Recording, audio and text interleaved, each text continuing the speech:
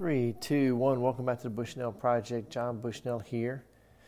And we are enjoying some more snow here in the very sunny part of the world where we live. It's awesome. Loving it. And so, while some of you might be enjoying some spring-like weather, hey, sorry for you. We are enjoying still some snow. All right. Well, let's read a little Deuteronomy before I go out there and do some shoveling. And again, trying to encourage all of us to be more and more in God's Word. And I will often talk about praying for the Spirit's help and things like that. So let's just do that every once in a while. I think it's every once in a great while, but once in a while I do try to do that or even end in a prayer. So we'll pray right now. Father, just help us as we read your word to have your Spirit minister to us. Help each one of us that are yours to really get into your word and to hear your voice and to obey. Help us to follow you. Help us to keep our eyes on you, Lord.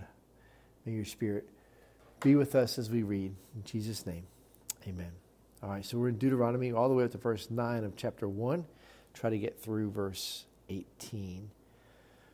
And this is going back to early on in the wilderness with Moses. So he says this, "At that time I said to you, I am not able to bear you by myself. The Lord your God has multiplied you, and behold, you are today as numerous as the stars of heaven.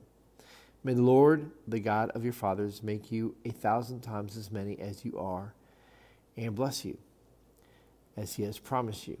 Now how can I bear by myself the weight and burden of you and your strife? Choose for your tribes wise, understanding, and experienced men, and I will appoint them as your heads.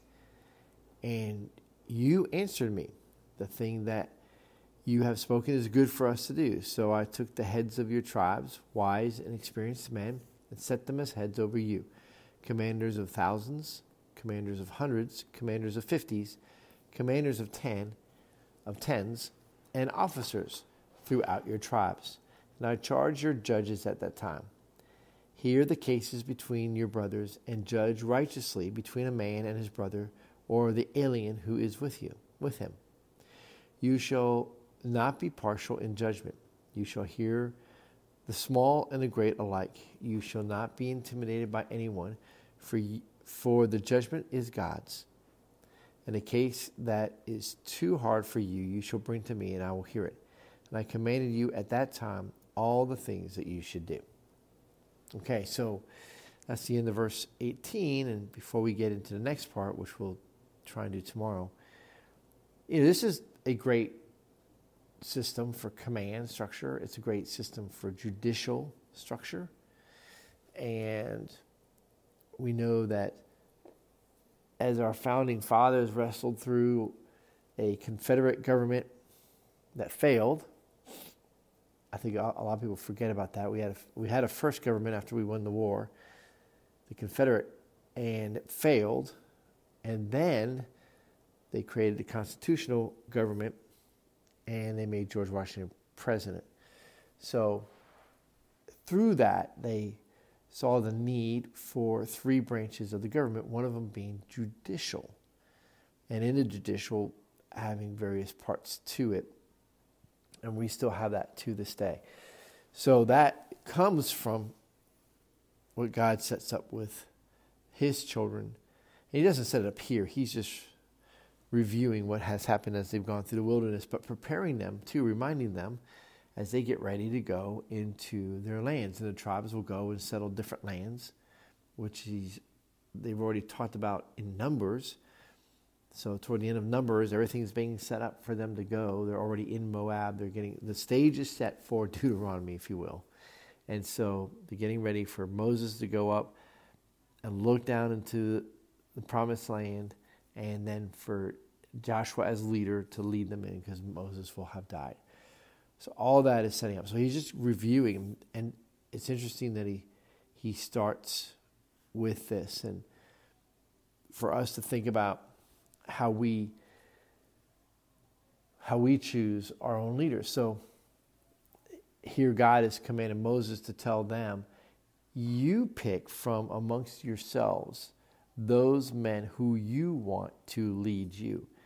And to a certain degree, we still do that today in our churches, in our communities, in our states, and in the government. And of course, I don't speak for all over the world, but here in our country, it's pretty consistent with this system. And we choose that. We even vote on pastors or elders. And almost every church operates a little bit differently. And if they're trying to be biblical, for instance, when you to appoint your deacons, right, we go to Acts and it says, pick amongst yourselves those men who you want to represent you as deacons. And so the people brought to the apostles the men they wanted to be deacons, Stephen and Philip being probably the two most famous.